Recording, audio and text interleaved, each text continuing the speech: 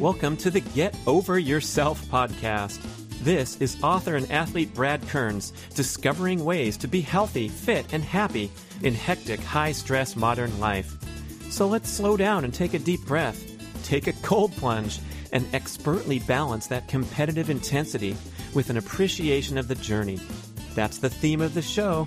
Here we go.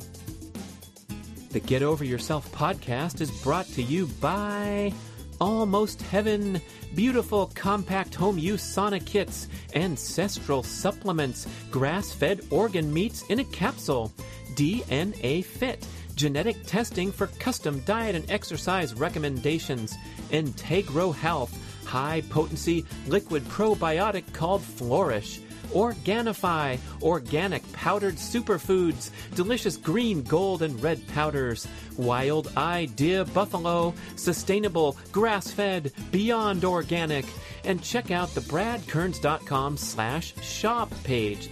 That's my personal selection of favorite products for health, fitness, and peak performance.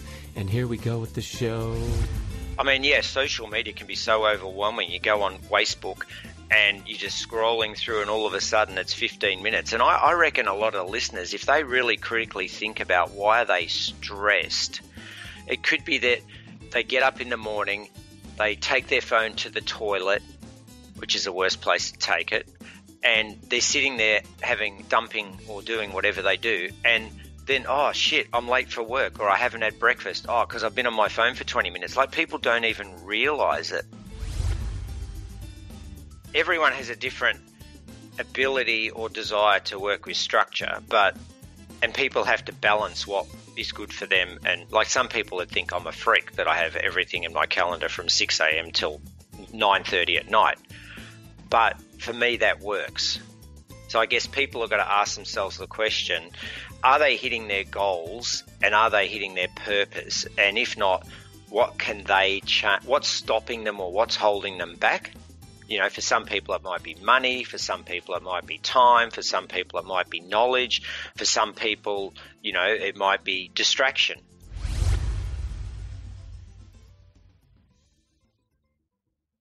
Let's talk about ancestral supplements. If you're into ancestral health, primal paleo, keto, you know the importance of consuming these unique agents contained in bone marrow, in the nose-to-tail organ meats, liver, kidney, all that stuff, the great bone broth benefits. Well, how's it going?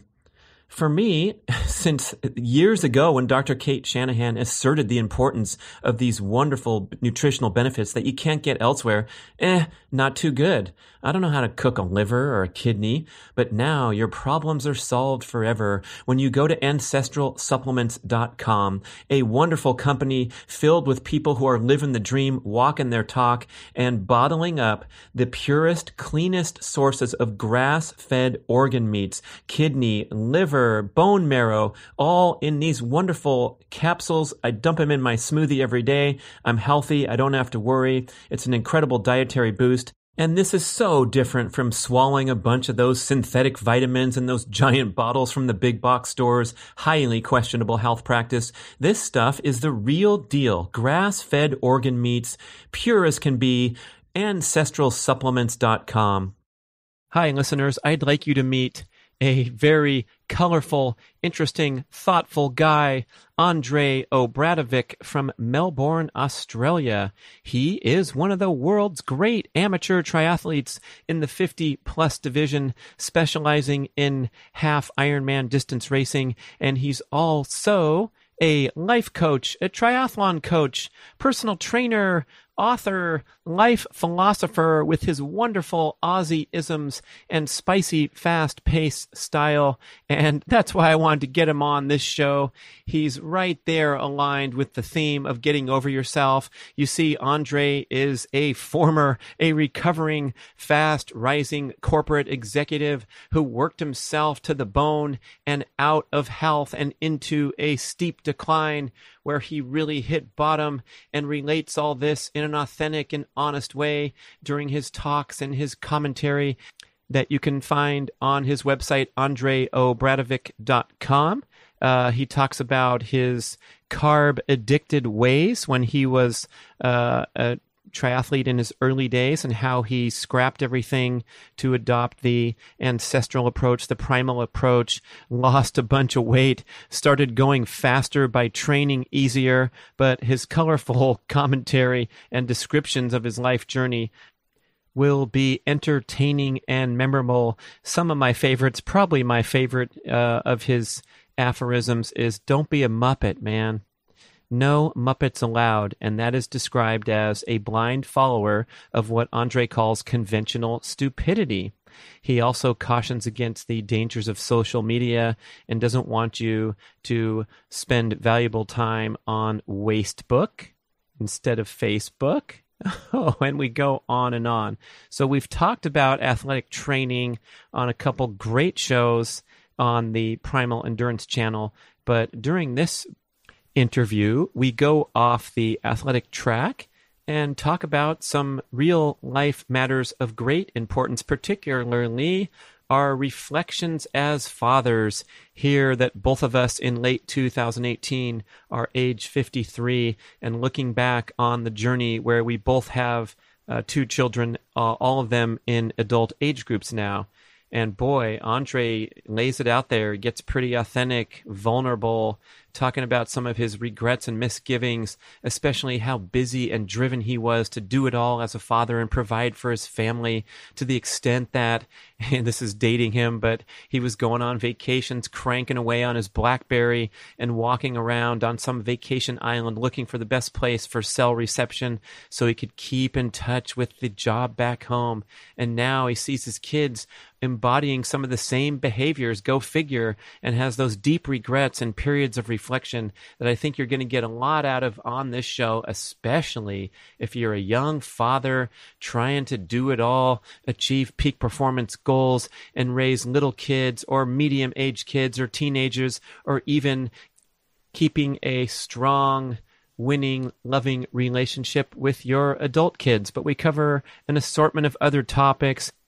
One of them where Andre offers an awesome solution to that dilemma of today, where you don't want to be a hovering helicopter parent, but we also don't need to go back to the dated old school disciplinarian approach where you want your kids to suffer just because you did and you made it that way. So Andre finds this sweet spot with an incredible life conduct contract that his kids signed with him.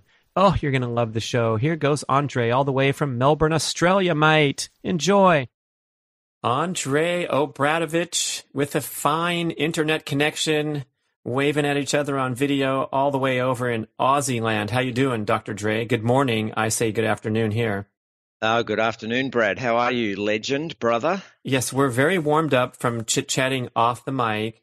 And one of the things I called you was a favored recurring guest on the podcast. So I figured we would just have a check-in, a checkpoint, share some of the things with the listeners that are probably of great value that we talk about one-on-one. And one of them was getting started with sort of a mutual coaching relationship where I realized, like, what was this, back in January, February? I'm like, man, you know what? I need a freaking life coach because I'm feeling like pulled out of my peak performance zone by constant hyperconnectivity, digital distractibility. I was deep into a book project and lamenting that I couldn't get shit done.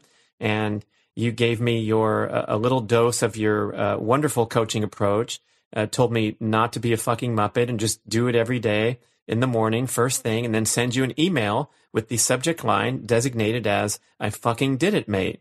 And it recalibrated my mindset because you asked me some challenging questions like, well, why can't you just take 2 hours at the start of the day to get the momentum going? And I'm like, because, and so that's one topic we can get started on. And then I want to check in with you about your journey to peak performance and these big competitive goals that you've had at Half Ironman.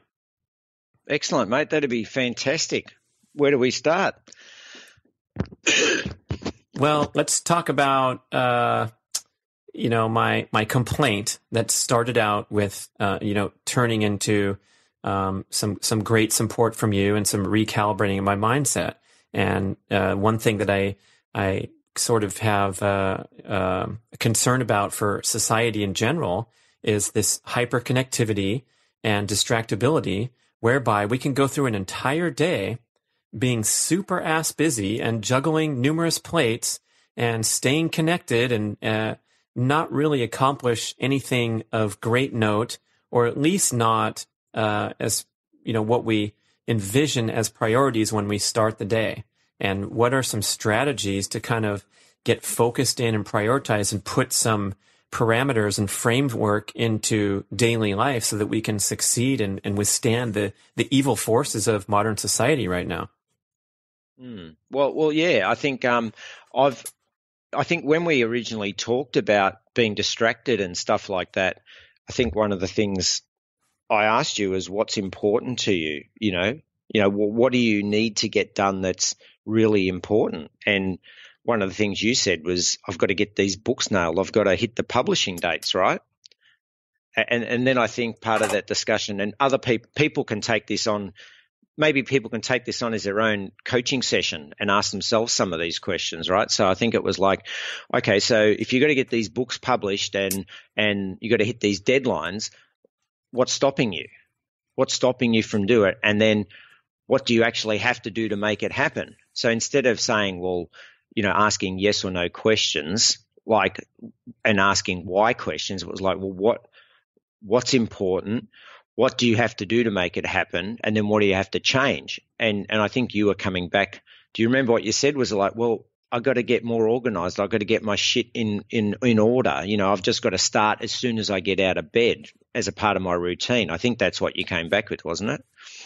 Right, because I'm so excited and eagerly communicating the power and the benefits of my morning physical routine. So, I got that stuff dialed, Andre. I have had it for 40 years. I've been an athlete. I was a professional for 10 years where it was everything. And I have no problem getting up and doing this flexibility, mobility ritual. You can see it on YouTube, Brad Kern's morning routine, and then going downstairs and jumping into the chest freezer cold tub. I'm now up to 6 minutes. With my diaphragmatic breathing regimen. The water's 34 to 38 degrees, and I'm like impervious to the cold. I'm getting these hormonal benefits, and I'm becoming stronger mentally because I just do it every day. It's like repetition and endurance creating this habit, and I feel wonderful, and I can go tell people on podcasts and videos, Brad Kern's morning cold plunge, oh, isn't that awesome? And then I'm supposed to leverage this stuff into peak performance in front of my screen.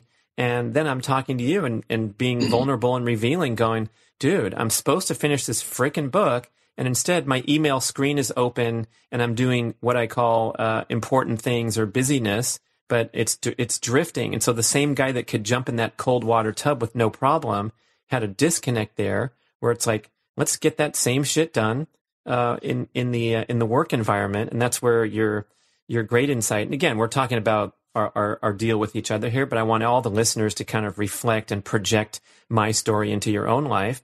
Was I said, okay, well, the first thing of the day before I get sidetracked, I'll kick in 2 hours to the book, and then I'll take a breather. I'll send Andre an email that says, I fucking did it, mate. Maybe I'll go consider something to eat at that time, but nothing happens until I knock off the big fat red checkbox in the morning. Yeah, I remember that very clearly. I think I think you said, if I can, even though we're in a coaching relationship, so things are confidential. I think you said something like, I'm being a muppet, mate. What do I do, Dr. Dre? And I'm like, dude, am I allowed to swear? Oh, yeah. I said, fuck, man, don't open your email, right? And you said, what if my reward is I eat after I've done my work? And I'm like, well, do you think that'll work? And you're like, of course it would. All right, great. And then the next day, I remember you sent me this email and it's like, dude, I effing did it. I did it. Now I'm going to eat. So you started to set up this new routine. If you do your morning routine, you come to your computer and you have a conversation with yourself that says, one part of your brain, the part that likes that high of seeing 50 emails come in and people telling you what a great guy you are and what a legend you are, you have that conversation with the other side of your brain saying, okay, if I turn that email on, I'm not going to hit the goals I want, which is what I've agreed to myself to hold myself accountable and what I've told Andre or Dr. Dre I'm going to do. So I'm not going to turn it on. I'm actually going to open my document and write my book. And then at the end of that, I'm going to go and eat. And that worked, didn't it? It worked. And I also reflect, like, 20 years ago or whenever, these things were a lot easier because we didn't have all this distractibility and potential for constant stimulation and dopamine hits that occur when we get a text message or an email. This is known brain science, that we respond to novel circumstances in our environment because that's our genetic hardwiring. It's a survival mechanism, right? And so today, in the primal times, it was a rustling in the bushes, completely turned us away from whatever we were focusing on, and we heard that rustling in the bushes and we responded, and that's a good thing. And today we're trying to focus, and we get a text message or something that's going to give us a little jolt of juice, of hormonal burst, and an instant payoff.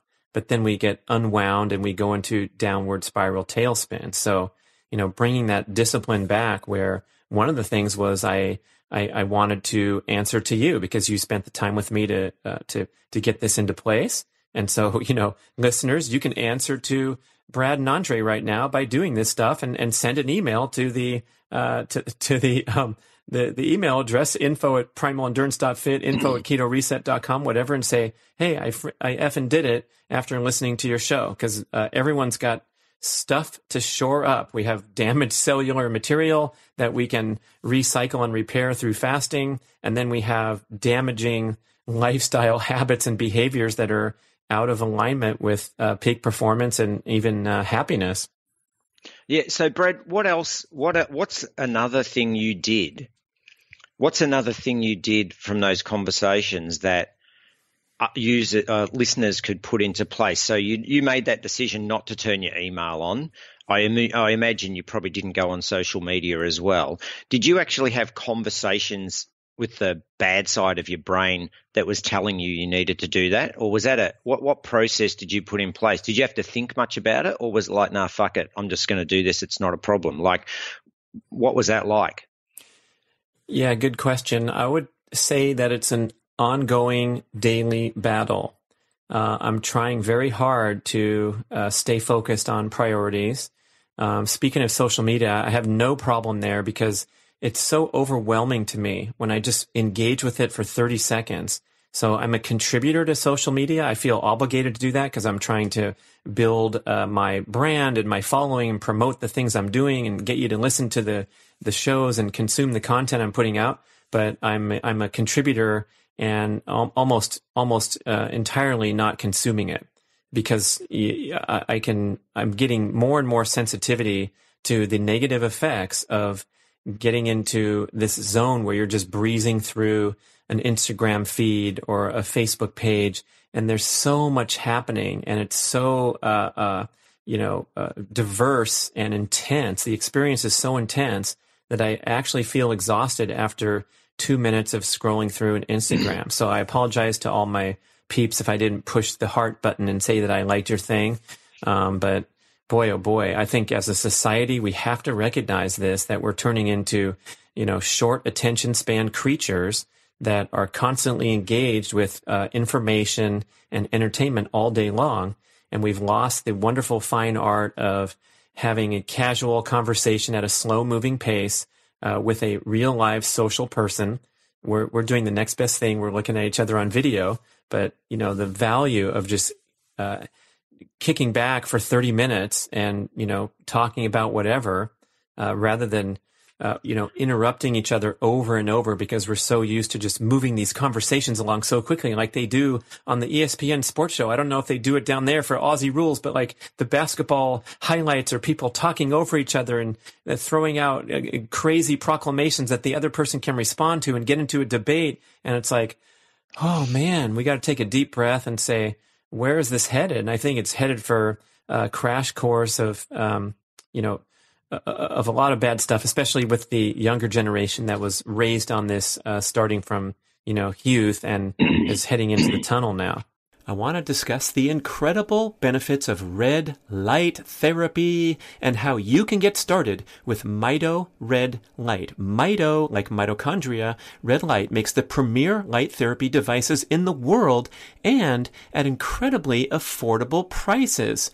I stand in front of my Mito Pro 1500 unit every morning, carefully exposing my eyeballs, other important balls, and my entire body to special wavelengths of red and near infrared infrared light. When I tell people about my daily devotion to red light therapy, they typically ask, does this stuff really work? And the answer is yes, and there are thousands of studies supporting its effectiveness. Here's how. It's called photobiomodulation, where specific wavelengths of red and near-infrared light, red's visible, near-infrared is not visible, that's why it looks like only half of your panel's working, these wavelengths help mitochondria in cells throughout your body produce more energy and clear waste products more efficiently. Red light exposure helps mobilize nitric oxide trapped in the mitochondria and allows oxygen to return to the cell and increase ATP production. The benefits are proven again and again for skin health, muscle recovery, joint pain, and numerous inflammatory conditions. Red light therapy is also beneficial for circadian rhythm alignment because we generally get far too little direct sunlight and too much indoor blue light from screens and light bulbs at the wrong times. You don't hear much about this benefit of red light therapy, but when I turn on those lights, first thing in the morning, as soon as I wake up, I walk across the hall, I stand in front of the panels, and I feel instantly awake and energized. And believe me, there's a lot of days where Mr. Health Guy here wakes up feeling a little groggy and a little whiny, like I don't want to get up now and get into my morning exercise routine. But when I stand in front of the lights, in 1 minute, I swear I feel wide awake. I get all that grogginess out naturally. It's super powerful, super effective, besides all the healing and the cellular benefits. I also love it for being a natural wake-up machine. You have to try red light therapy. I am certain that you will become a devoted user. And guess what? Mito Red Light offers a 60-day no-risk trial period and a special 5% discount for B-Rad podcast listeners. Just visit Mito Red Light, M-I-T-O, redlight.com, and use the code BRAD on any of their products. Go for it today and get started on your red light journey. Hey man, how's your sexual function? Oh, uncomfortable talking about it? Look, we talk about our injured knees, our belly fat, so it's time to get focused on function. I want to tell you about GainsWave. This is a cutting-edge protocol where a handheld device sends low-intensity shock waves into your penile blood vessels to stimulate a healing response and promote increased blood circulation and the growth of new blood vessels. A skilled practitioner puts the GainsWave magic wand onto your magic wand, and after a series of 6 to 12 very brief treatments, which are painless but extremely effective, you get real results. GainsWave reports an 80% success rate. Now, we know that popping pills is a popular penile protocol, but when you're working with clogged pipes, you just get a temporary Band-Aid effect when you take prescription drugs. GainsWave addresses the cause of age-related decline by stimulating growth factors and activating dormant stem cells. Translation: stronger, harder, more sustainable erections. I learned about GainsWave from my podcast guest, Dr. Judson Brandeis at the Brandeis MD Clinic in Northern California, and there's a robust network of GainsWave providers that you can find on their website near you. Complete a series of treatments, and the beneficial effects will last for a long time, especially if you eat and exercise well to promote overall vascular health. It's a tune-up for your equipment, and while it's great for ED, GainsWave is for any man that wants to combat the effects of aging and get a little boost for your A-game. So please visit gainswave.com/Brad. That's GAINSWAVE.com/BRAD to find a practitioner in your area, and you can take advantage of my special promotion. Buy 6 treatments and get one free. You have nothing to lose and lots to gain from gainswave.com/Brad. Well, excuse me. I totally agree. So, one of the things, social media can be so overwhelming. You go on Facebook and you're just scrolling through, and all of a sudden it's 15 minutes. And I reckon a lot of listeners, if they really critically think about why are they stressed, it could be that they get up in the morning, they take their phone to the toilet, which is the worst place to take it, and they're sitting there dumping or doing whatever they do, and then, oh shit, I'm late for work, or I haven't had breakfast. Oh, because I've been on my phone for 20 minutes. Like, people don't even realize it. Or whether you're sitting on the couch in the morning, oh, I'm just going to check in with my buddies, and 20 minutes later, oh, far out, man, I don't have time for the beautiful food I've cooked, so I'm going to go and get some crap food on the way to work. What I've done is I've actually taken Facebook off my phone. So a great mate of mine, excuse me, I did a podcast for Effortless Swimming the other day, and I brought this up about how athletes can execute their training more efficiently by being more organized. And this was one of the topics we brought up, is he's made a folder on his mobile device called Wasting My Life. And all of his social media apps are in that folder. So sure, he has his email and calendar, on the phone, but he has to deliberately press the folder called Wasting My Life to get to his social media. So I've got LinkedIn, Twitter, and Instagram, but I've taken Facebook off because that's more of a problem. So that's the first thing people can do. The other thing is I actually now am scheduling time when I'm on the computer to be on Facebook. So what I try and do is I get up in the morning, do whatever I have to do. And for me, like, it's in my Google Calendar, 10 minutes in the morning and 10 minutes at night, because it's not on my phone. So I go in, I do what I have to do. I make comments on the things because I run my business, and my business a lot is influenced by Facebook. And then I get off it, and then I try as best I can not to go back on it during the day. And I have time allocated in my Google Calendar. So on one of my 3 screens, I have my Google Calendar as a schedule layout. And that's telling me what I have to do for the day, because I have everything in my calendar except for when I have to take a crap. I have when I'm eating in the calendar. So I'm not very spontaneous, but spontaneity doesn't really work for me apart from maybe on the weekends. But during the week when I'm working, everything's scheduled. And on the schedule, it doesn't have spend an hour on Instagram or half an hour on Facebook. It has 10 minutes in the morning and 10 minutes at night. So maybe people can, how do you think, could you take some of that into your scheduling, that you actually allocate a small slice of time to do the critical stuff only on social media? Right. Can you take it and extend it into anything? And I think if this podcast is about diet, fitness, exercise, the primal living and hitting those points. And so if we want to kind of steer it over to dietary habits, exercise, movement patterns, things like that, I can see so many applications here. One of them is like scheduling time for movement or for a workout.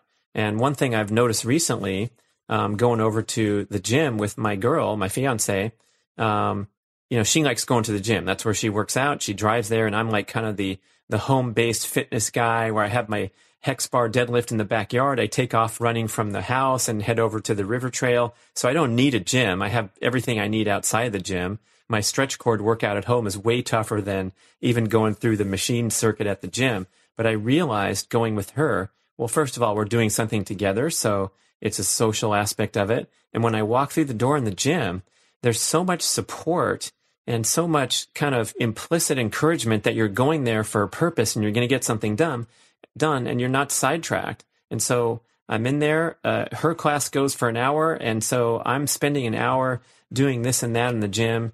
And it was a revelation to me to realize the importance of ritual, such as getting in your car and driving somewhere for the purpose of a workout, because I'm so into convenience and all that I have all the workout stuff I need at my home, which is great. And it also could be sort of a check mark against me, because if I'm right now staring at my pull-up bar and my stretch cords, where I get a lot of my training done right here, 1 foot away from where I do podcasting. Maybe there's some value in like creating systems and structure that get me out of, I guess we could call it a comfort zone, and over into the gym environment. Same with meeting somebody somewhere to go do a workout. Yeah. Everyone has a different ability or desire to work with structure, and people have to balance what is good for them. And like, some people would think I'm a freak that I have everything in my calendar from 6 a.m. till 9:30 at night. But for me, that works. So I guess people have got to ask themselves the question, are they hitting their goals and are they hitting their purpose? And if not, what can they change? What's stopping them or what's holding them back? You know, for some people it might be money, for some people it might be time, for some people it might be knowledge, for some people, you know, it might be distraction. And distraction is that one where you have that conversation with your head, but then what tools can you use to help you not be distracted? And part of it is like you and I have this coaching relationship where we have accountability with someone else, and the aim of that is to help the person, the coachee, build their own accountability, but also then what tools can be used. And is it a calendar? Is it an old-fashioned paper diary? You know, everything. There's a spectrum of tools and a spectrum of accountability and a spectrum of scheduling and anal time management. But, you know, as I say, life is short. So are we going to – in fact, this is great. I was having a conversation with a triathlon client of mine yesterday, and he travels 3 hours a day to get to work. He never sees the kids. He's a top guy. He'll probably listen to this, right? And I said, you know, they're tossing up the fact that if they shift home, it's going to cost more money to get closer to the city, you know, blah, blah. And I got a calculator out because I'm not good with numbers. And I said, okay, 3 hours a day, 200 days a year, that's 600 hours or whatever hours a year. And we broke it all down. And I said, if you could save a third of that time, what would you do? You know, if you could save 200 hours, if you were living and you only had to travel an hour a day, you're going to save 400 hours a year. What are you going to do with that? And his eyes were like, oh, I could spend more time with the kids. Okay, so yeah, it might cost you more to have a house closer. You might have to rent for a couple of years, but you could die tomorrow in a car accident and you've never seen your kids. And he'd never done that whole thing about, yeah, well, I could save 400 hours, so I could spend an extra 200 hours with the kids a year, or I could spend another 200 hours training a year because he's not training because he's so busy. So, you know, that sort of time, how much time have we got to do shit? How much time are we working? And I'd actually challenge people to say, how much time are you spending on social media and or watching the stupid TV and Netflix, binging with Netflix a year or a week, and look at the numbers because it's a lot of time. Same with people that proclaim that they can't afford coaching, they can't afford this, they can't afford grass-fed steak. And I don't want to make light of it because everyone has affordability issues, and there's a spectrum of income of people listening and people in the world who have health goals. But for probably 90% of the people who say they can't afford 90% of the things they can't afford, it's just reallocating assets away from shit that doesn't benefit your life as much. And speaking of time, my goodness, like spending more time sleeping.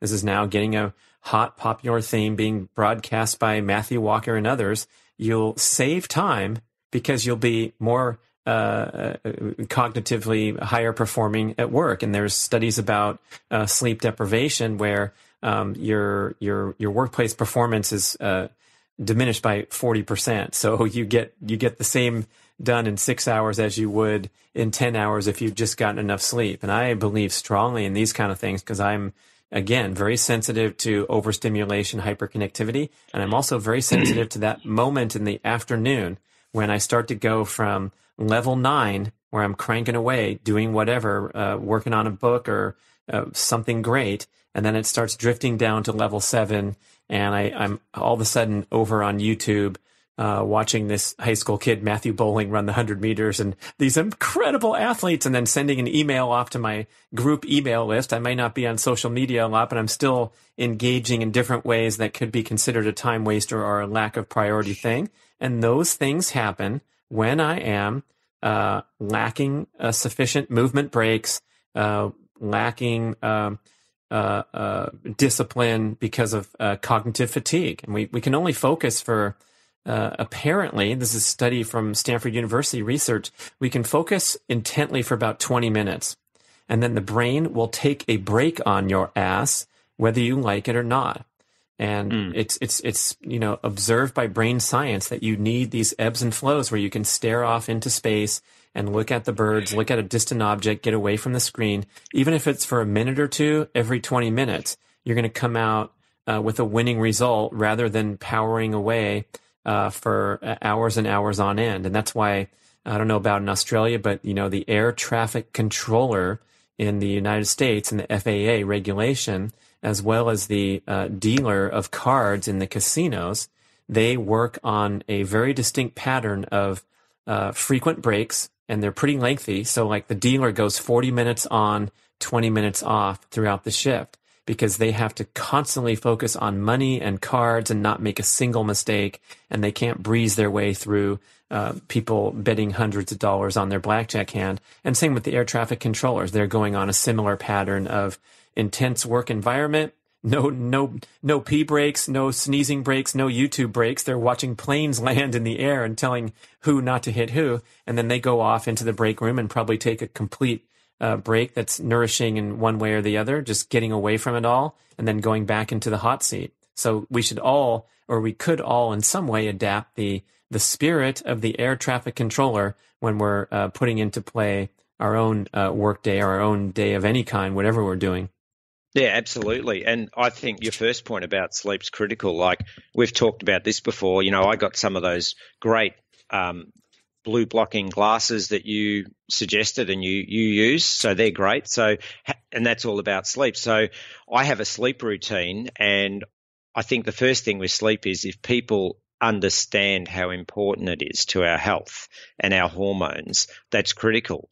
And the way to improve it is to actually firstly acknowledge the importance of it, but then have a sleep routine. So my sleep routine is, because I'm an athlete and I want to improve my swimming, I know this is not conventional stupidity, but I spend more time stretching and doing my thoracic mobility, which has absolutely improved my swimming times. Right. So for all of you guys and girls out there who are killing yourself at 5 a.m. every morning, 6 days a week at the pool, maybe you're carrying a bit of excess body weight, and you're killing yourself and your heart rate's always at 160, 170 in the pool. Here's something. Firstly, eat low carb, eat paleo, eat keto, lose the body fat. Secondly, train less, because you'll get faster. Do your drills, as Brad talks about swimming with the old people for quite a while before he got faster. And then do this, work out what your flexibility and your movement patterns are like and fix those. So I went on a bit of a tangent there, but so I do this 8-minute stretching routine at night in the bedroom after my sauna. So I have a sauna as well. I know you do, Brad. So I have a sauna probably 4 nights a week before bed. I stretch, shower, cold shower, and then I go to bed. And it's this routine, and it's in the calendar. Like it's in the calendar, and it's in my training plan using this system I use, and I have to tick it off, and I say complete, because then my coach, because everyone can use a coach, even though I'm a coach, I've got a coach, and it's in the plan. So I'm accountable to myself, I'm accountable to my coach, but I'm accountable to my goals of getting faster at swimming, but also having a better sleep, because sleep is so fundamentally important, because then I can wake up in the morning and be more effective. And I'm coaching a CEO for a startup in Atlanta at the moment, and he was working crazy hours, like working till midnight, getting up at 5 a.m. He's gone low carb, so he's lost a heap of weight, and he eats twice a day now. He walks. He's just started going to the gym. But I said, what's one of the biggest thing? And he's like, man, Dr. Dre, he goes, I'm so efficient at work. Like the engineers can't believe how much I get through, because that's a big technical, organization, engineering organization. He's like, apart from losing the weight, I just feel great because I'm sleeping well. I've lost weight, but I'm so more mentally able to handle the workload. I'm not tired. I don't drop off. And he says that's the biggest thing. Wow, fantastic. Yeah, everybody's got more potential. However well you're doing now, there's more there if you can identify some of the holes, the shortcomings, and take action. And sure enough, I got through this book with Mark Sisson, and we made it on time. But I feel like there was more pain and suffering than necessary because of this penchant for distractibility. And I admit that some of this is like dread, right? It's tough work, and it's high cognitive challenge. It's much easier to watch people doing amazing things on YouTube. So there's that, which we can all accept that we're human, and we We aren't, the robotic peak performer that maybe we're hearing about on social media, podcasts, audiobooks, people touting their very best day. And I want to go on a tangent on that a little bit because, you and I are talking about the attributes that we feel we've succeeded with. And I remember in the old days, the athletes were featured in Triathlete magazine. You got a feature page about your training, and it was a recurring profile where they'd pick a young pro athlete and they'd ask them, what's your week like? What kind of workouts do you do? And then it would be valuable for the reader to look and see how these different top athletes trained. And so what did they do on Monday and Tuesday? And it went down into the details of their weekly schedule. But after reading about 27 of these, that's 2 years and change when I'm a young guy in college dreaming of being a pro triathlete. And every month I get these guys and it'll say, Monday morning, ride 80 miles in the mountains. PM, swim 4,000 meters. After that, an hour of yoga class. The next day, run 12 miles easy on the trails, another 4,000 meter swim, and an easy 2-hour bike ride in the afternoon. And you're going through this thing going, holy crap, these guys are like machines. I can't believe it. And then you come to this realization later after reading 27 of them. It's like, if someone's asking you about your training week, a magazine story that's going to be published and distributed to athletes all over the world, what are you going to tell them? A crappy week? An average week, or your greatest week ever where everything was dialed in? And of course they're talking about their ideal week, but it's not reality. Just like the Instagram influencer person who's traveling around the world, taking their glory shots on the beach and in luxury hotels and all that. That's their brand and that's their job, is to create inspiration and whatever, jealousy, envy, product associations, marketing manipulation. But, we have to take a deep breath and recognize that too, that whatever I'm saying to you listeners and whatever Andre's saying, we're talking about our best attributes coming to fruition. We can also talk about our struggles and places where we screwed up. And after I sent you quite a few of those emails that said I effing did it, mate, in the morning with my 2-hour binge, somehow, some way, on a certain day, I started taking baby steps away from that commitment. And it might have been, this morning I got to go out and run out to an appointment. So I'm just going to do my chest freezer and get my workout in now. And then I'll go straight to the 10:30 a.m. And, on the way home, I should stop and get some groceries. And then your day is not exactly as planned. And of course that's going to happen. But it's like, how do we continually recalibrate and reprioritize? And so your answer of like a tight schedule on the calendar is a great suggestion. And if it doesn't work for everyone, we all have to find something that does work and inch toward maybe a more disciplined life against all the noise. Yeah, there's one. Yeah, I mean, so when you found that you were, as you said, it worked for a couple of weeks and then you found that maybe a couple of days you didn't hit what you wanted to do, how did you recognize that? Did you know that was happening when it was happening, and how did you feel about that? I think you have to honor the spirit of the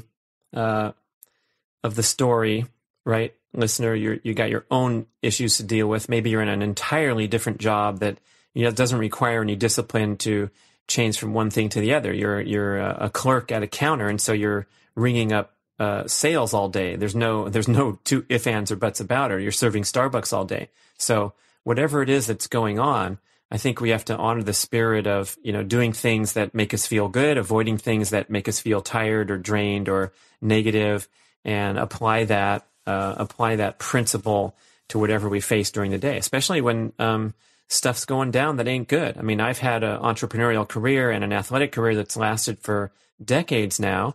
And a lot of times I was out there competing on the pro circuit and thinking I was doing everything right, really positive, really disciplined, really focused, motivated, making good decisions, and going across the world on an airplane to go get my ass kicked in Australia and coming back in the luggage section in a body bag instead of in a business or first class bump up from winning the great championship. And at those times, you have to kind of recalibrate and stay focused on your greater principles of taking care of your body, whatever, change the logistics. Mark Sisson calls it pivot. So whatever worked for you from 2016 to 2018, and your company's doing great, and you went to the Gold Club Vacation Award and got a bonus, and now shit's falling apart. You can take those same attributes that work for you, but they're going to look differently. They're going to look different on paper and in practical application. Absolutely. Like pivoting. I mean, I had a pivot that came to me without any, and some of the listeners should go back and listen to maybe the first or the second podcast we did, big corporate job, thinking I was like rocking horse shit, like fancy shoes, fancy suit, chairman's lounge, flying everywhere. And then all of a sudden that all just stopped for health reasons. And, now I coach people, and it's like I'm earning a quarter of what I was earning. And, it's a big pivot that I really had no choice over. I was going to ask you about Popcorn Boy. Yeah. So again, talking offline and applying these insights to other areas. So I talked about, getting refocused on the book project by turning off the email and setting myself up to succeed in that way. Because if the temptation is there and the environment is nurturing to you going off track, you're gonna fail, right? And I think part of this stuff is in the new book Keto Longevity, but there's a great insight pulled from the Framingham study, a study of the Framingham study, and they discovered this concept of social clusters being contagious. So social cluster is the people you hang out with the most. Another study calls it your reference group, and that is the 5 people that you spend the most time with, or perhaps the 10 people that you spend the most time with. You become sort of an aggregate of what they're all about. These influences are extremely powerful to how our life turns out. That's why parents need to stress over the peers that their kids are hanging out with, and hoping you're hanging out with some cool dudes or well-adjusted gals, because they can take you down if you're in a unsupportive reference group. So these social clusters, or these reference groups, are contagious to 3 degrees. So they found with the Framingham study, that's one of the biggest longitudinal epidemiological studies of society. The citizens of Framingham, Massachusetts, since 1948 have been studied for all manner of lifestyle behaviors, including diet, and all this research has come out of it. But they discovered that obesity was contagious to 3 degrees. So if you're obese, you are going to influence your friends around you and your friends' friends to 3 degrees. Same with happiness. Slimness, physical fitness is contagious to 3 degrees. Positive energy and positive attitude, contagious to 3 degrees. So when you hang around a friend and the last 7 times you've caught up for coffee or caught up on the phone, maybe it's an old friend from old times or whatever, and you can sit back in reflection and go, dang, this person has been negative and dispensed negative energy or venting and complaining upon me for the majority of the last 7 times we've hung out together. This is an insight that might warrant recalibrating or making a positive change, where you try to influence the relationship, have a talk about it, say, hey, man, you seem stuck in a negative spot. How can I help? Call out these things and try to nurture the best social group that you can. But you were asking me about Popcorn Boy, so taking a step back a little bit was, this lack of discipline and structure for my writing objectives, my career objectives, can also play out into anything else you're doing. And one of the areas I realized it played out was diet, man, because like I've told podcast listeners, I went strict keto. We were working on the previous book, Keto Reset Diet. It was really interesting, a great experience to go for about 4 months straight, where I was measuring my blood every day and, recording things so I'd have good knowledge to dispense in the book with Mark. And then after that, I kind of spun out of that and went into a different experimental mode, inspired by Nourish, Balance, Thrive, Tommy Wood, Chris Kelly, the consultations they were doing with me that I've talked about on this channel as well. And that essence was, hey, eat more nutritious food to fuel your workout performance goals, because you're an old guy trying to perform these amazing feats. And sometimes if you're in a caloric efficiency state, it might affect your performance and recovery. So I started slamming more food, feeling better, doing more workouts, recovering faster. Everything was great. And then 2 years later, I woke up one day and realized, dang, my undisciplined unregulated consumption of fun things like evening popcorn binges when I'm around family and having a celebration time, enjoying my dark chocolate with great great abandon and not a lot of regulation, I realized I've become Fat Muppet Boy. And I weighed myself. I probably weigh myself a couple times a year over the last 20 years, and it's never been never been a big issue for me, right? I'm an ex-athlete who keeps in shape. I have a lot of issues in my life, but one of them was like, my body composition and all that's always been fine. But here I was like weighing the most I'd ever seen myself. So I took a picture and I'm like, man, I look like Fat Muppet Boy. I weigh 172. I've weighed 165 for about 25 years. And I said, you know what? I got to make some changes here. Hey, ladies. You may have heard me talk about GAINSWave treatment for improving male penile vascular health and sexual function, and maybe you thought, hey, what about my needs? Well, GAINSWave has got you covered with a revolutionary new treatment protocol called GAINSWave for Her. As with the male GAINSWave treatment, a skilled practitioner uses a handheld device to send low-intensity shock waves into your vaginal area to stimulate a healing response, promote increased blood circulation, and the growth of new blood vessels. After a series of 6 to 12 very brief treatments, which are painless but extremely effective, you get real results with GAINSWave reporting an 80% success rate. Some benefits. You will revitalize your intimate relationships with heightened sensation and arousal and enhanced pleasure and satisfaction. Don't contemplate invasive procedures or uncomfortable medical treatments.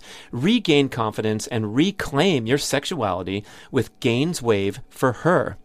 You visit the website gainswave.com, GAINSWAVE.com/Brad to find a practitioner in your area. You complete a series of treatments, and the beneficial effects will last for a long time, especially if you eat and exercise well to promote overall vascular health. It's a tune-up for your equipment, so please visit gainswave.com/Brad to find a practitioner in your area and take advantage of my special promo that you'll mention when you find your local practitioner. Buy 6 treatments and get 1 free.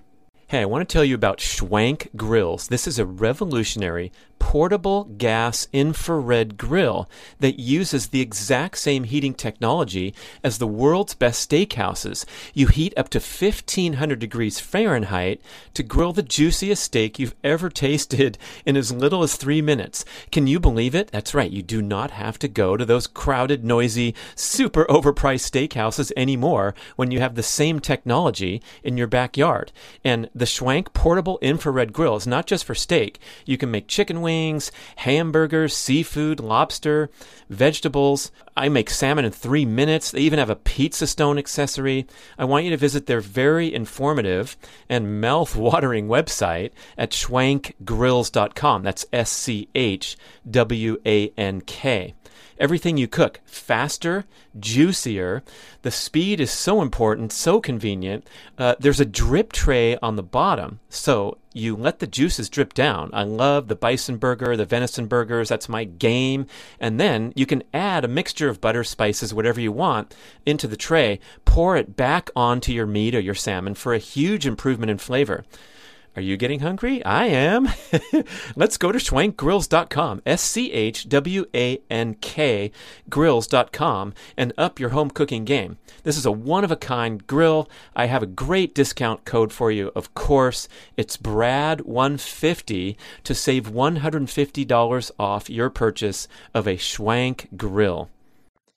Because the lack of discipline and lack of structure, except for I was always eating healthy foods, right? I wasn't the Ben and Jerry's guy that was slamming nonsense, toxic shit into my body.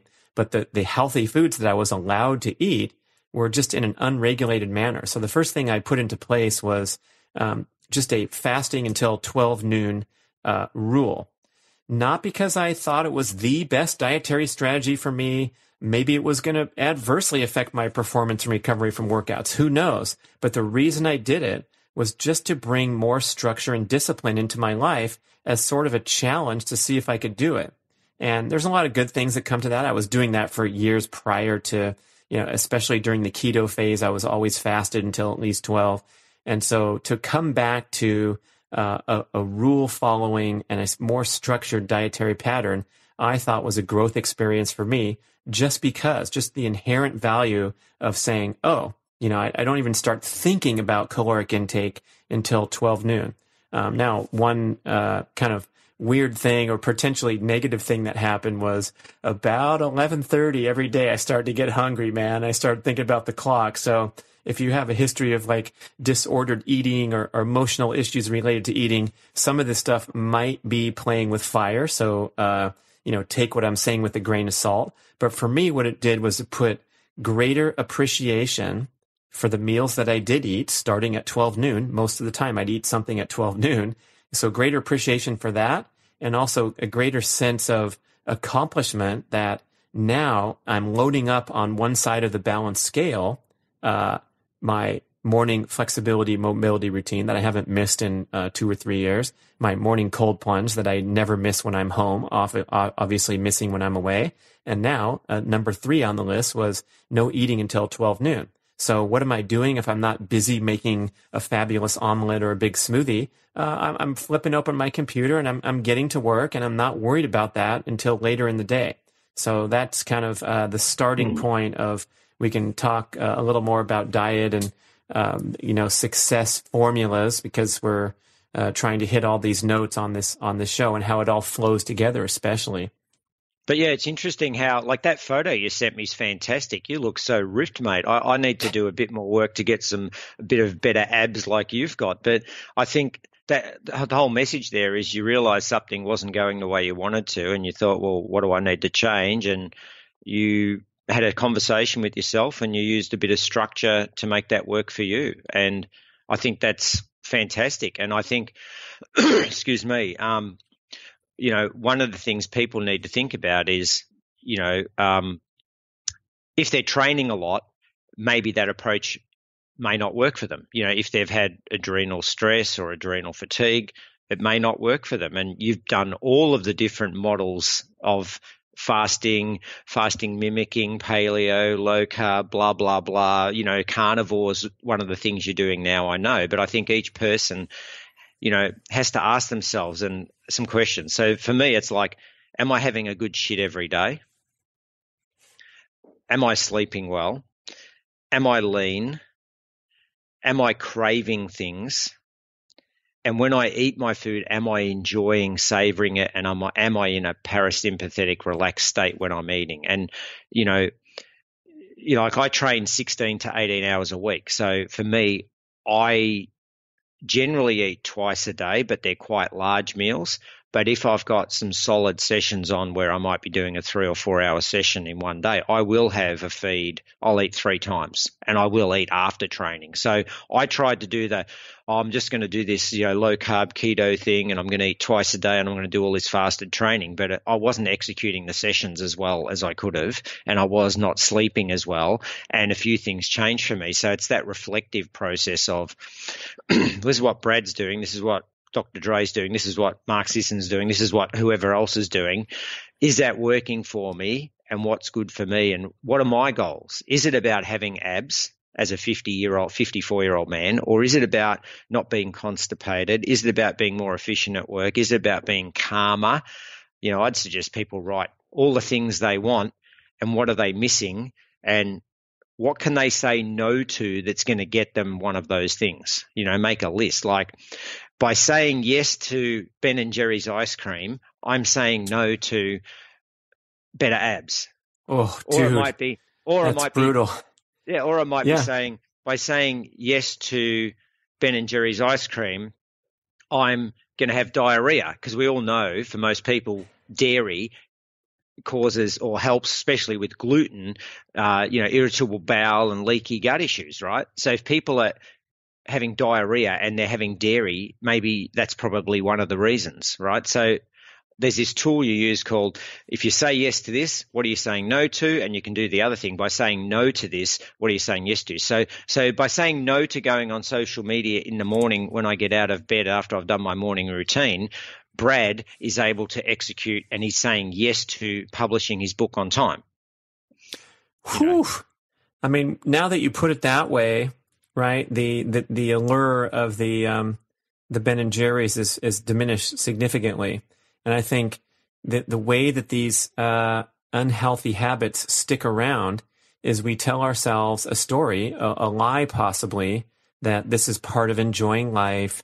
And hey, man, everything in moderation, or, oh, it's my daughter's birthday party, so I might as well have a cheesecake. And that's all okay and not to be judged. But I think generally we have to get more clarity with the consequences of our decisions, especially living in misalignment with our stated goals and values and dreams. So if you want to be a glutton with a life of decadence, luxury, and minimal concern for your health, and you're totally in alignment with that statement and that belief, then you go off and have a good life. I don't want to pay for your insurance policy with an increase in my rate, but unfortunately I am, so I will criticize you a little bit. But generally speaking, as long as we're in alignment and making those yes/no choices, that's beautiful. I love that, because they're, it's not that big a deal to have to sacrifice. What we call a sacrifice is really the opposite of a sacrifice. You're sacrificing your health when you have a pizza. So if you sacrifice pizza, you're always gaining something. I got that from Andrew McNaughton, but it's exactly what you're talking about here too. It's not looking at it as a sacrifice, and refuting that statement. If your reference group, your circle of friends is saying, "Oh, why aren't you having a piece of cake?" and we get brought down back into the bucket with the crowds. Yeah. You get brought down back to the Muppet Show. So people have to make a decision. Do you want to be the first appearance of the Muppet came at 46 minutes into the show. Da, da, da, da, da. We get a free prize for you guessed 46 minutes. You were right. And here comes the Muppet Show with Dr. Dre. So if you want to be a Muppet, go and hang around with Muppets and listen to the sayings of, everything in moderation. Oh, it's okay. You're getting old. It's normal to have a fat tummy and man boobs as you get old. It's total bullshit.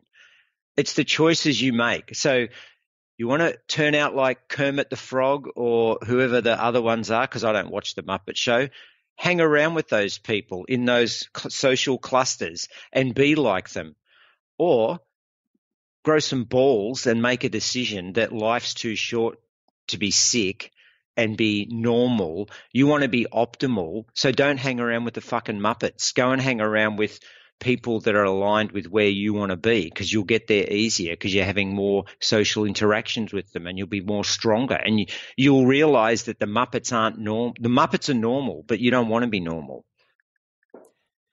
Yeah, and especially when you're choosing people to hang out with, beware of the negative effects of confirmation bias and the negative effects of people that aren't really stretching you. And so I seek out and greatly appreciate people in my life that are quite a bit different from me. Your scheduling obsession with your calendar, I think you sent me a screenshot one time. That's not quite aligned with my freewheeling personality, but I appreciate the crap out of that strategy, because I can reflect on that and go, I may never be that guy because I didn't put 20 years in at Cisco getting my brain programmed into that mode. But you know what? There's tremendous value in something that's far removed from my basic nature. Same with I'm a positive, agreeable guy who's a conflict avoider and likes to, I don't want people pissed off at me. I like to be well liked and all these things. And I have a certain assortment of friends in my life who are contrarians, maybe the glass half empty type of mindset in many ways. And so when I engage with them, I appreciate the opportunity to have a personal growth experience, because they're coming off way differently than I might seem. And oh my gosh, I mean, these are some of the most valuable interactions I've had in my life, of people calling me on my own shit and saying something like, you're so freaking positive that you fail to recognize and face, directly face negative things in your life. And so, taking some heat, taking a poke in the ribs for being too positive. Usually people give me kudos and accolades. You're so positive. And, it's a great insight to associate with people that see things differently than you and can give you honest, direct feedback, even though it might not be my comfort zone. Fantastic. Yeah, I think taking things from the people that, like you said, you can't take everything away from it, but what can you learn from, the fact that I'm anal about schedule? Well, okay, you can pick some things out of that that'll help you just like other people will, and I'll pick things like, I don't like to eat liver, but I know from you that it's very important, so I take liver capsules, all from New Zealand, all organic, blah, blah, grass-fed, so I do that every day, right? Because that's one of the things you talk about a lot, and I see you doing that. So I have that, but I don't eat the raw liver because I just can't come at that, right? So that's another example. Well, we've given people a ton of things to think about here.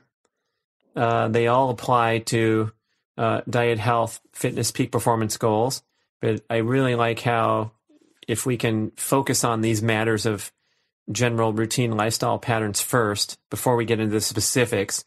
And here's looking at you, the wonderful writers of email questions into the show. And so many of them from thoughtful, intelligent people are getting into the extreme details and the splitting of the hairs on the timing of the macronutrients vis-a-vis the start of the workout or the end of the workout. And, it's a fair question, and I appreciate the enthusiasm of trying to get it right and to learn and understand everything. But I think we'd all be best served. And I was best served as an athlete when I was focused on that big picture and, determining my level of happiness and allocating that as a variable in my training decisions and things like that, rather than just being in the robot mode and thinking that we're not dynamic human beings that have wants, needs, all those things that we kind of suppress sometimes when we're driven like modern society, the rat race driving us to just squeeze all the performance out of us. And I'd say, sure, you can count every single calorie and every single macro, but what are you doing with your sleep? Like people place so much importance on their nutrition to that anal perspective. Like I just intuitively know what to eat. I'm lucky, I'm blessed, like you probably do, right? But are they putting that attention to their sleeping or their relationships or hydration, drinking enough water, or have they got enough melatonin or testosterone, Yeah, speaking of that too, and just for the diet example alone, we talked about this one end of the spectrum, and that is the drawing some boundaries and having some guidelines rather than just being fat popcorn Muppet Boy. But then on the other end, we have this prevalent condition of orthorexia, right, which is defined as an unnatural fixation on the correct and the maximum effectiveness of your diet in this case. So if you envision this spectrum where the orthorexics are on one side and they're getting a more stressful, less happy life due to that extreme obsession with doing everything perfectly, and then we have the fat Muppet popcorn boys on the other side who have insufficient structure and guidelines, that's where we have to find that balance point and that graceful place where you can exist with, you're able to celebrate, you're able to indulge, you get up the next day and get back on the horse. If you had a little departure, you don't feel bad about yourself, you don't feel negative or discouraged. All those things are important to learn from experience. And I don't think there's any simple answer, but there's a lot of people that would benefit greatly from drifting back from the extreme edge of orthorexic or what have you. And there's maybe even more people that would benefit greatly from tightening shit up a little bit and living in alignment with your stated goals and priorities. Yeah, I totally agree. I think people can get a bit too anal about everything and go off track, and that causes more stress. I think the whole thing is eat real food, get a vanity mirror, look in the mirror naked or with your jocks on or your G-string or whatever you wear, and have a look in the mirror. And if there's flab, best way to fix it, reduce stress, sleep more, eat better food, don't eat as much, and have that, have that reduced eating window. And just, that's a start. If you go from eating shit and eating snacks to just eating real food and eating 3 times a day only, and then to 2 times a day, without weighing and fucking measuring and everything, as long as it's real food, you're going to lose weight. Would you agree, Brad? Sure. And if you don't, then we can take it to the next level, right? Take the commitment to the next level. I got to admit, like, again, I haven't dealt with this issue hardly ever in my life. I remember having one running injury in college and putting on like 15 pounds in a semester of drinking a lot of pizza and beer and wine coolers was my main go-to because I didn't like the taste of alcohol. And then I, ran hard for about a month and it all went away. And so that seems simple to me. And now here in my 50s, this was really the first time where I'm like, oh crap, I gotta make some effort here. And it was harder than I thought. So I have greater empathy and appreciation for the battle of doing things right, trying to drop excess body fat, and it doesn't happen on your exact time schedule. So I think being patient and staying committed to the plan, and then when in doubt and when in plateau, go throw down some sprints, because that's, sending a powerful genetic message to the body and to optimize your hormones to drop body fat and gain or maintain lean muscle mass. So yeah, keep working at it and enjoying the journey is kind of my insight right now. So Dr. Dre, thanks, man. It's great to catch up with you. Want to give a plug for we were going to talk about your race goals and how that's all going, because I know you're pretty serious, even though you're working and helping other people. You're pursuing those competitive goals yourself. I did Cairns half Ironman. I underfueled. So here's a lesson. Everyone can learn everything. Even a coach can. I didn't eat enough. I wasn't hungry. I didn't fuel enough on the bike. So that screwed up for me. But I got another race in 12 weeks, and I will take those lessons into it and not beat myself up and eat a bit more. So there you go. Low carby keto high performance-ish person saying they need to eat more instead of go more fasting. So I've got to eat more during the race, and I'm actually going to look at calories and what I've been eating to see, because I reckon I was quite underfueled, but I wasn't hungry. So right. I was, so I need to sort that out for myself. But I've lowered my bars on my bike. I had another bike fit, so I've gone down sort of like 1.5 inches on the front aero bars, thanks to your kind feedback as well, which is excellent.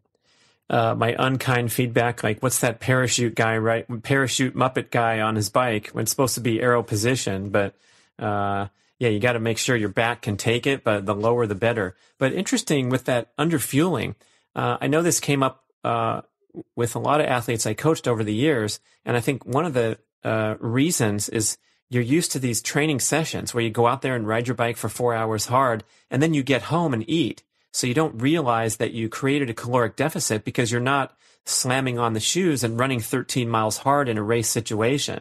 And I know that happened to me too, where I was like, wow, I thought I was all planned and strategic and know how much fuel to take in, but you kind of have to problem solve in advance, knowing that you're going to be out there draining energy on the run, and you can't consume a lot of calories on the run because of the pounding, right?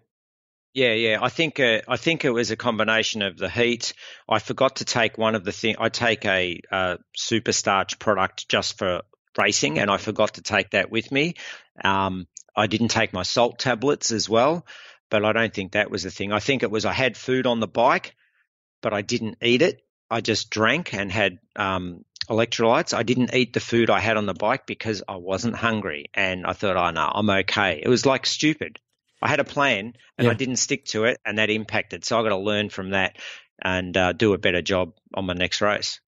Well, I'll say from dating back, let's see, about 33 years since I first started coaching people to go to Ironman distance, that the ratio of people who were underfueled and bonked and ruined their race versus the people who ate too much food and had stomach distress and ruined their race, it's like 97% underfueled, and about 3% of the people screw it up by getting a heavy stomach and having to work through that because they ate too many energy bars on the bike. But you could probably err on the side of excess caloric intake and do okay.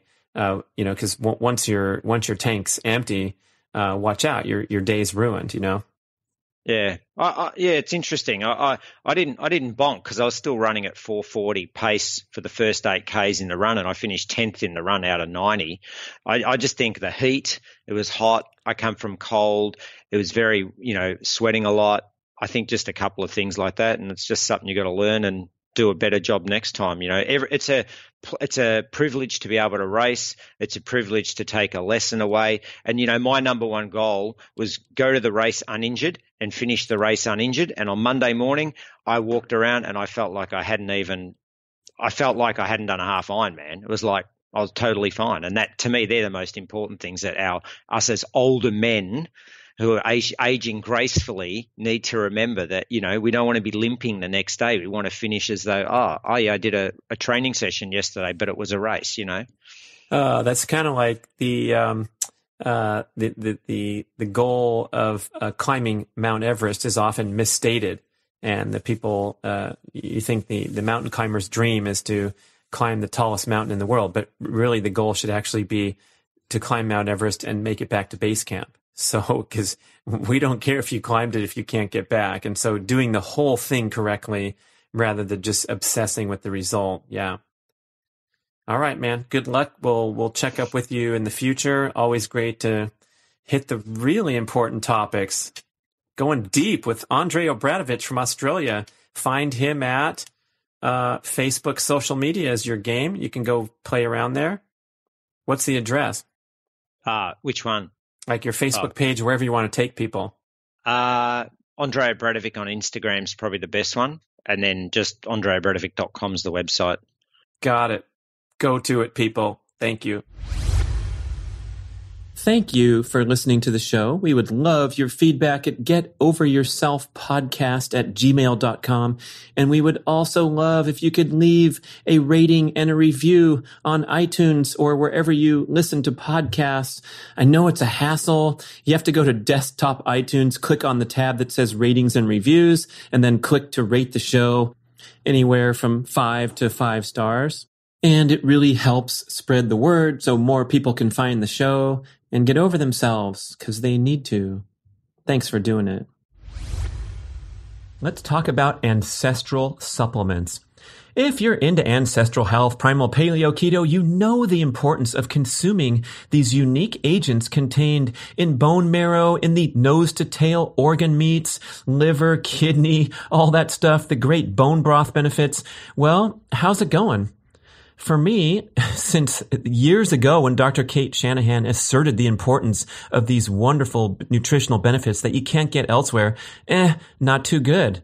I don't know how to cook a liver or a kidney, but now your problems are solved forever when you go to ancestralsupplements.com, a wonderful company filled with people who are living the dream, walking their talk, and bottling up the purest, cleanest sources of grass-fed organ meats, kidney, liver, bone marrow, all in these wonderful capsules. I dump them in my smoothie every day. I'm healthy. I don't have to worry. It's an incredible dietary boost. And this is so different from swallowing a bunch of those synthetic vitamins and those giant bottles from the big box stores. Highly questionable health practice. This stuff is the real deal. Grass-fed organ meats, pure as can be.